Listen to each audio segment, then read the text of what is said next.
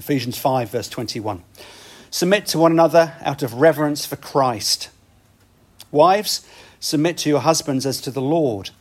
For the husband is the head of the wife, as Christ is the head of the church, his body, of which he is the Saviour. Now, as the church submits to Christ, so also wives should submit to their husbands in everything. Husbands, love your wives, just as Christ loved the church and gave himself up for her, to make her holy, cleansing her by the washing with water through the word, and to present her to himself as a radiant church without stain or wrinkle or any other blemish, but holy and blameless. In this same way, husbands ought to love their wives as their own bodies. He who loves his wife loves himself. After all, no one ever hated his own body, but he feeds and cares for it, just as Christ does the church. For we are members of his body. For this reason, a man will leave his father and mother and be united to his wife, and the two will become one flesh. This is a profound mystery, but I'm talking about Christ and the church. However, each one of you also must love his wife as he loves himself, and the wife must respect her husband. Now, England has made it to the knockout stages of Euro 2020, which, to show how crazy this year has been, is being played in 2021. On Tuesday evening at 5 o'clock, we will be playing Germany at Wembley. Now, I don't know how that game is going to go, but what I do know is that it will be a game of two halves, much like the book of Ephesians. Do you see what I've done there? The book of Ephesians is a fantastic book with loads of stuff going on in it. But one of the things that can help us to stop getting lost is to recognise that it is split roughly into two halves. Crudely, it can be said that the first half centres on who God is and what he's done, and the second half is about how we respond to what Christ has done for us. He has made us children of light, and how our lives respond to what he has done for us. The thing is, the bar is really high. We're called to live lives that are completely countercultural. We're supposed to be humble, gentle, patient, loving. We're supposed to seek unity with those around us, even the people who we find really difficult. Oh, that's better. You can probably hear me now.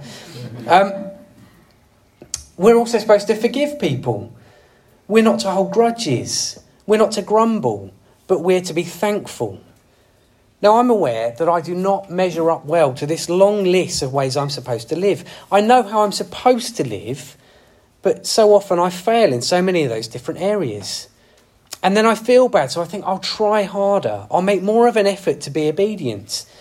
In a sense, I start separating the two halves of Ephesians. I start trying to earn God's favour by living in a certain way, rather than what is modelled in the book of Ephesians, which is a changed life based upon what God has done for us. As we arrive at today's passage, Paul does something wonderful.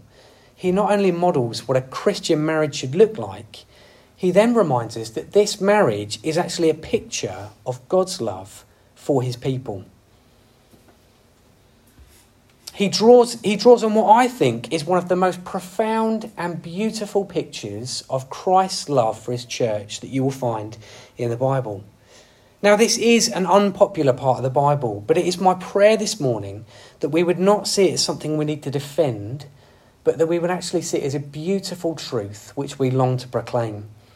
Whether you are single or married or anything else, I hope that this morning you will leave this hall being reminded just how much Christ loves his church. I've got just 2 points for you this morning. Firstly, that marriage, the Maker's instructions. And secondly, you probably think this song is about you, don't you? Now, first point, marriage, the Maker's instructions. This is the longest section in the Bible that deals with the topic of marriage. And it's becoming increasingly controversial, mainly because of verses like this. Verse 22 and 23 says, "Wives, submit yourselves to your own husbands as you do to the Lord. For the husband is the head of the wife, as Christ is the head of the church.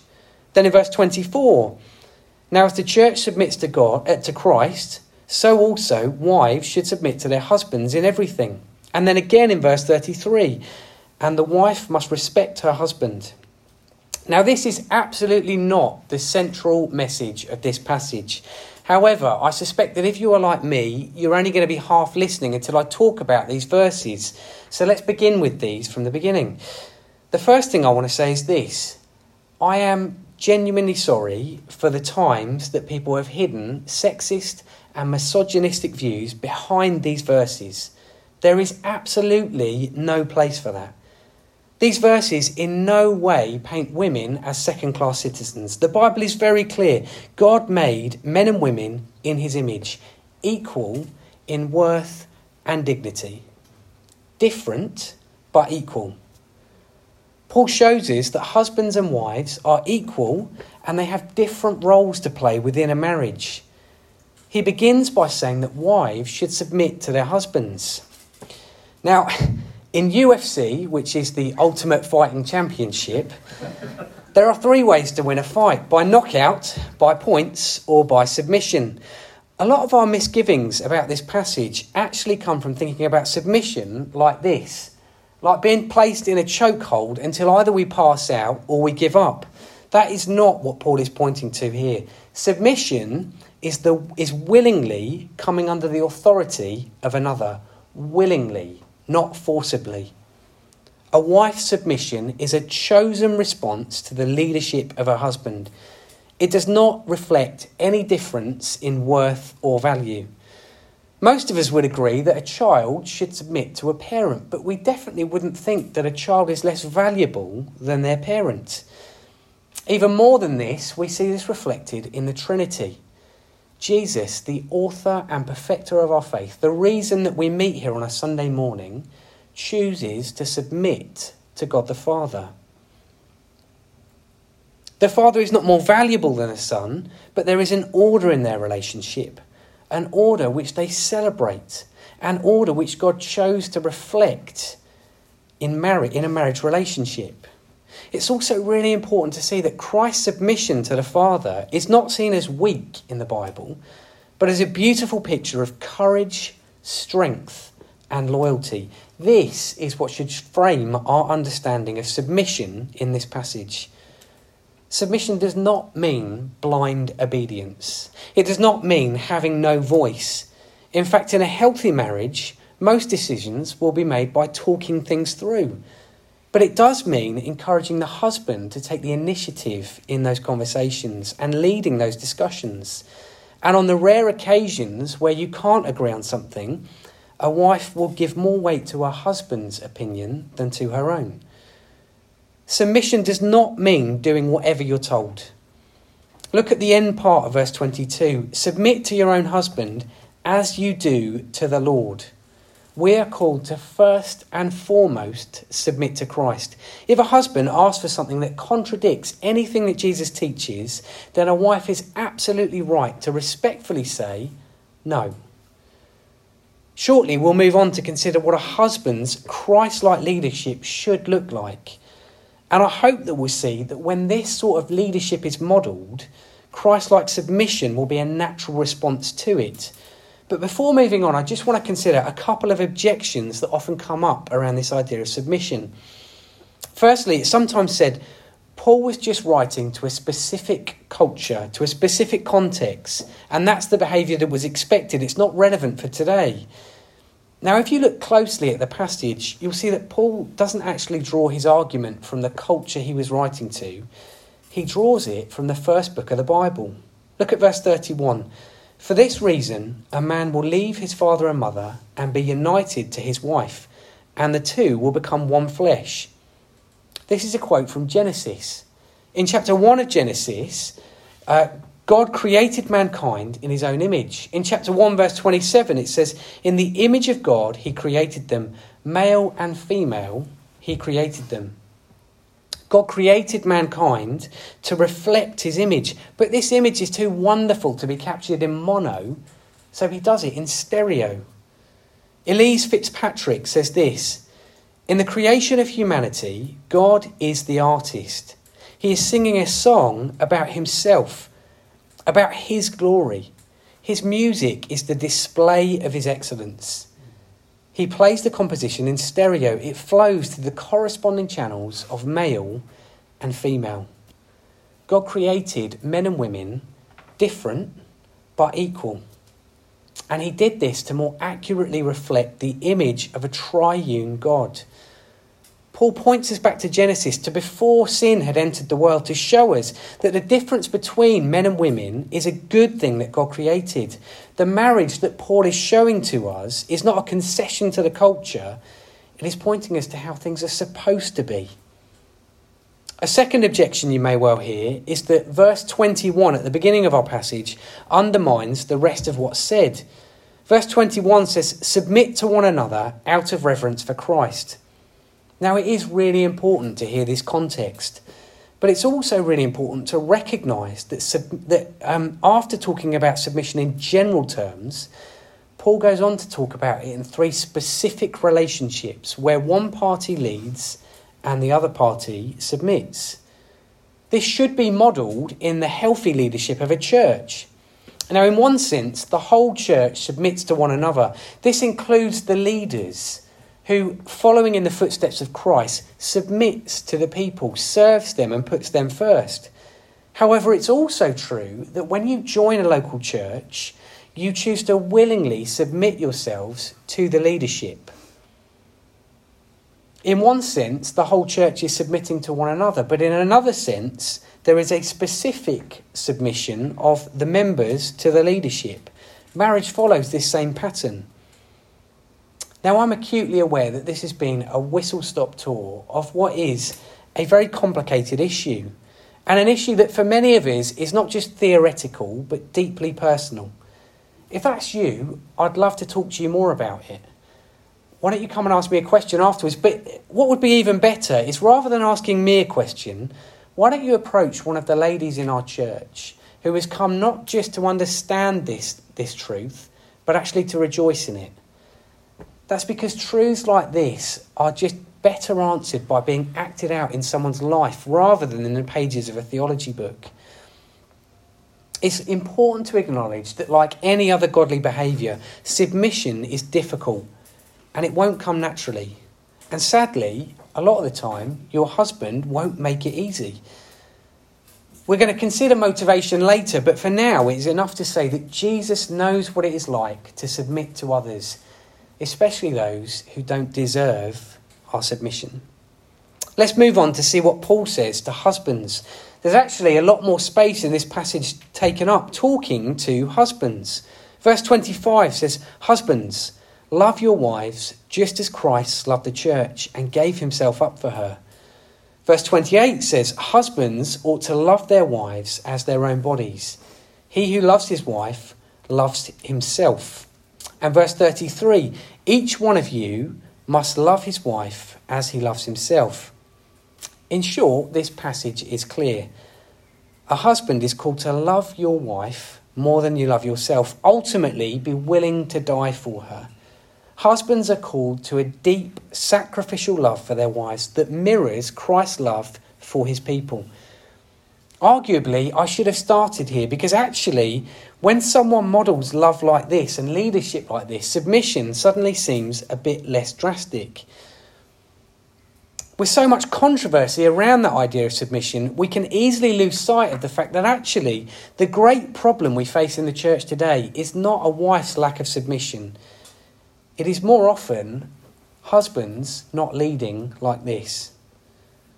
Paul calls us to love our wives like Christ loves the church. Part of the problem with this is that we can be too quick to centre in on Christ dying for his people. We end up making this the benchmark of what a husband's love should look like. But let's face it, not many of us are ever actually going to be put in a position where that's going to be tested. Giving up your life doesn't only mean being willing to die for someone, it means being willing to live for them. Are we willing to live for our wives? I mean, grand gestures are wonderful, but only when they're surrounded by lots and lots of small gestures. Small gestures where we deny ourselves and put our wives first. Put aside dying for 1 minute. What about washing up? What about putting the kids to bed, cooking a meal, or turning off the TV and actually talking to one another? Not in a way that keeps score or thinks you're doing some massive favour for your spouse. What about instigating the family Bible time? Every time I leave that to my wife, which I'm sorry to say is quite often, I am failing in my role as a leader in the family. I am failing in keeping what Paul is asking me to do here. Verse 28 is arguably the greatest challenge in this passage. It says, "He who loves his wife loves himself." It means being so intimately linked to your wife that you serve her not to earn brownie points from her, but because you genuinely find joy in her happiness. That is how real husbands lead, by getting their hands dirty and putting their wives' needs before their own. Not to earn something, but because they delight in their spouse. Are you genuinely concerned about your spouse's walk with Jesus? Are you doing all you can to show her that her faith in Christ is the most important and most beautiful thing about her? Before moving on, I just want to point out that this passage doesn't have any clauses or conditions. Paul doesn't say, submit to your husband if he loves you like Christ loves the church. And likewise, he doesn't say, wives, submit to your husband. Sorry, the other way around. He doesn't say, love your wife as long as she submits to you. Part of being sinful means that we are very good at spotting the sin in other people. What we're not so good at is looking into our own hearts and spotting our own shortcomings. But doesn't that mean that this teaching is open to abuse? Well, absolutely it does. But find me a Christian teaching that is not. Turn the other cheek. Love your enemies. Forgive again and again. The gospel is not about seeking to make things equal or keeping scores. It is about grace. It is about giving people what they don't deserve because we have been given what we don't deserve. This sets us up nicely for point 2. I bet you think this song is about you, don't you? This passage is about marriage, but it's not primarily about us. In verse 32, Paul says this is a profound mystery. Friends who've met my wife have often said to me, how on earth did you get Emily to marry you? You are punching well above your weight limit. Now, they are right. And in one sense, it is a bit of a mystery. But that is not the mystery which Paul is pointing to here. He clarifies in the second part of that verse, but I'm talking about Christ and the church. When I was a student, I loved the series 24. It was the first thing I ever binged watched. There are some great twists. And at the end of the first series, there is a great moment where you find out someone all the way through you thought was a goodie turns out to be a baddie. They do it so well that you actually feel like, you feel upset about it, you feel betrayed. And the thing is, I didn't see it coming at all. But the thing is, when you go back and you watch the series again, you see that actually all the markers are there. I think that's a bit like what Paul has done in this passage. The passage is about a marriage between a man and a woman. But even more than that, it is a wonderful picture of the relationship between Christ and his church. Look again at verse 25. The church here is not portrayed as some inanimate object. Look at the pronoun Paul uses. Just as Christ loved the church and gave himself up for her. Not it, her. The message is clear. Marriage is a picture of the way Christ loves the church, his chosen people. If you are a Christian, then it is a picture of the way that Christ loves you. Let's finish by briefly considering 4 things that this demonstrates. So firstly, it changes the way that we relate to him. Arguably, whether you have been a Christian for 5 minutes or like John Tyndall, 100 years, how you perceive God is one of the most important things about you. If I ask some of you now to shout out some words to describe God, I'm confident that I would hear back good biblical words like glorious, holy, loving and just. And whilst we know these mentally, so often our lives tell a different story. I often act as if God were actually a strict headmaster in the sky. I know that the day is coming when he is coming back and he will hold us to account for what we've done. So I try and do what he tells me because I don't want to get in trouble when he's coming back. I childishly think of some of the rules as a bit much, so I occasionally bend them or even break them. I know it's wrong, but surely the main thing is that I keep most of the rules most of the time.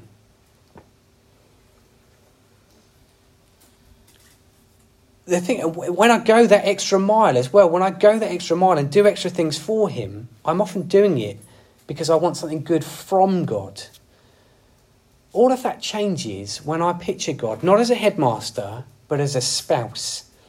Any teacher will tell you in a school, a headmaster is stuck with the pupils who attend that school. That's not the case with Jesus. He chose me, he pursued me, and he intimately loves me. He paid a great price for me to make me his own. And he didn't just set a load of arbitrary rules to keep order in some way. He longs me to live the best life I possibly can. So he taught me the best way to live. When you break a law of the land, it's impersonal. But when you sin against a spouse, you are damaging a relationship.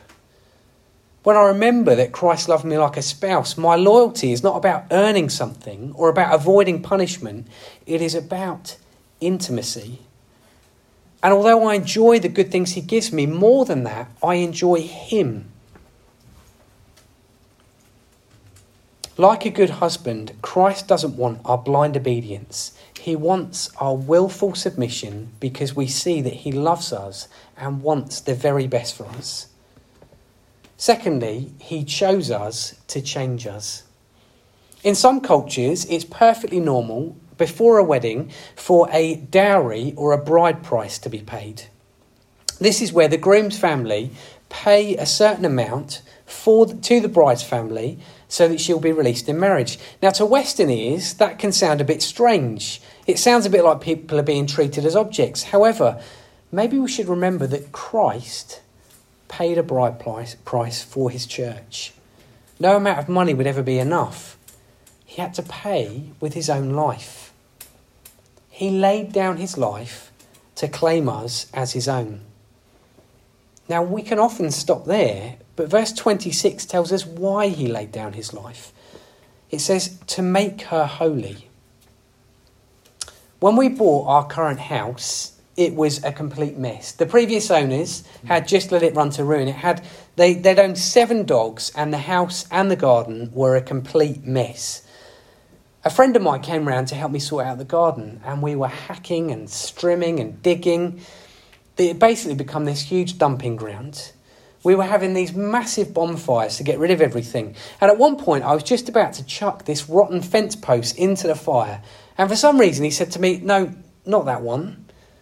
I don't know why, but he took it away with him. A few weeks later, he came back and he brought with him these. He'd taken that rotten fence post home with him and he had chiselled off all the rotten bits. He'd sanded it and polished it and waxed it, and he turned it into something beautiful and something functional. Every time I look at those candle blocks, I am reminded of why Christ died for me. He didn't save me from the fire to leave me as a rotting lump of wood. He did it because he knew that by his love, he could turn me into something beautiful.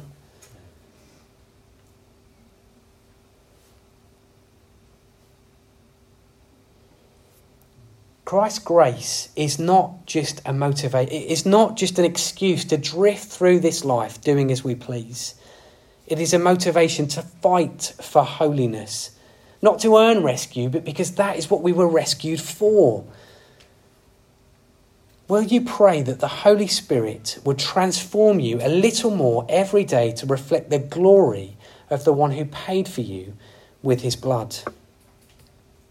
Thirdly, marriage is not based on a feeling, it is based on a promise. Being married is a status. When you exchange rings and vows, you become married. At times, you will feel differently about that marriage. But regardless of how you feel, you are still married. Your relationship with God is exactly the same. It is based upon his promises. When he brought you spiritually from death to life, you became his treasured possession. This new status cannot change, but the extent to which you enjoy that relationship can change. A healthy marriage involves the couple spending time with one another, investing in their relationship, honouring one another. Are you doing those things with Jesus? Are you investing in your relationship? Not taking it for granted, but enjoying that relationship with him. Fourthly and finally, he is the faithful spouse. If you really want to enjoy the beauty of this picture of Christ loving his church, then you need to go to the Old Testament book of Hosea. Hosea was a prophet, and God calls him to marry a promiscuous woman. They have several children together, but the trouble is the woman continues to be promiscuous. Rather than divorce her, God calls Hosea to continue the relationship, to pursue the relationship, and to invest in the relationship. God does this to reflect his faithful love for an unfaithful people. Whether you are married or single or anything else this morning, I want you to hear God's promise to his people. This is what the sovereign Lord says in Hosea chapter 2. I will betroth you to me forever. I will betroth you in righteousness and justice, in love and compassion. I will betroth you in faithfulness, and you will acknowledge the Lord. Friends, will you enjoy that love and allow it to transform you into something beautiful? Will you be a part of a church which is being transformed into something radiant, something without stain or wrinkle or any other blemish, holy and blameless? Will you walk in his ways because he loves you like a husband loves his bride?